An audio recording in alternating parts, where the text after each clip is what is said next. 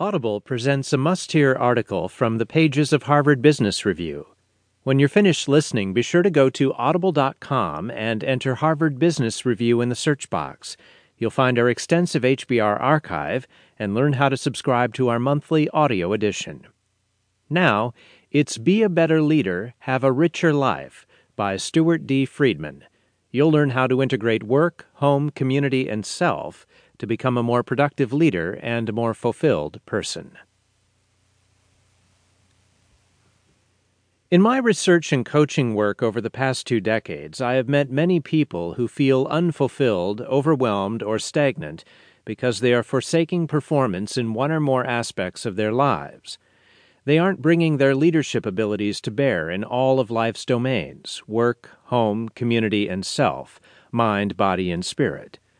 Of course, there will always be some tension among the different roles we play, but contrary to the common wisdom, there's no reason to assume that it's a zero-sum game.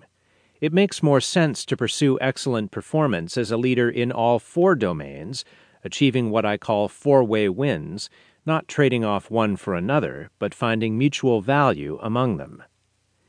This is the main idea in a program called Total Leadership that I teach at the Wharton School and at companies and workshops around the world. Total because it's about the whole person, and leadership because it's about creating sustainable change to benefit not just you, but the most important people around you. Scoring 4-way wins starts by taking a clear view of what you want from and can contribute to each domain of your life, now and in the future, with thoughtful consideration of the people who matter most to you and the expectations you have for one another.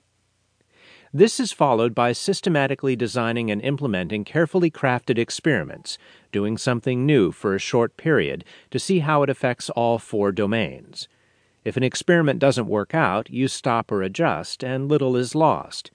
If it does work out, it's a small win. Over time, these add up so that your overall efforts are focused increasingly on what and who matter most. Either way, you learn more about how to lead in all parts of your life. This process doesn't require inordinate risk. On the contrary, it works because it entails realistic expectations, short-term changes that are in your control, and the explicit support of those around you. Take, for instance, Kenneth Chen, a manager I met at a workshop in 2005. All names in this article are pseudonyms. His professional goal was to become CEO, but he had other goals as well, which on the face of it might have appeared conflicting. He had recently moved to Philadelphia and wanted to get more involved with his community.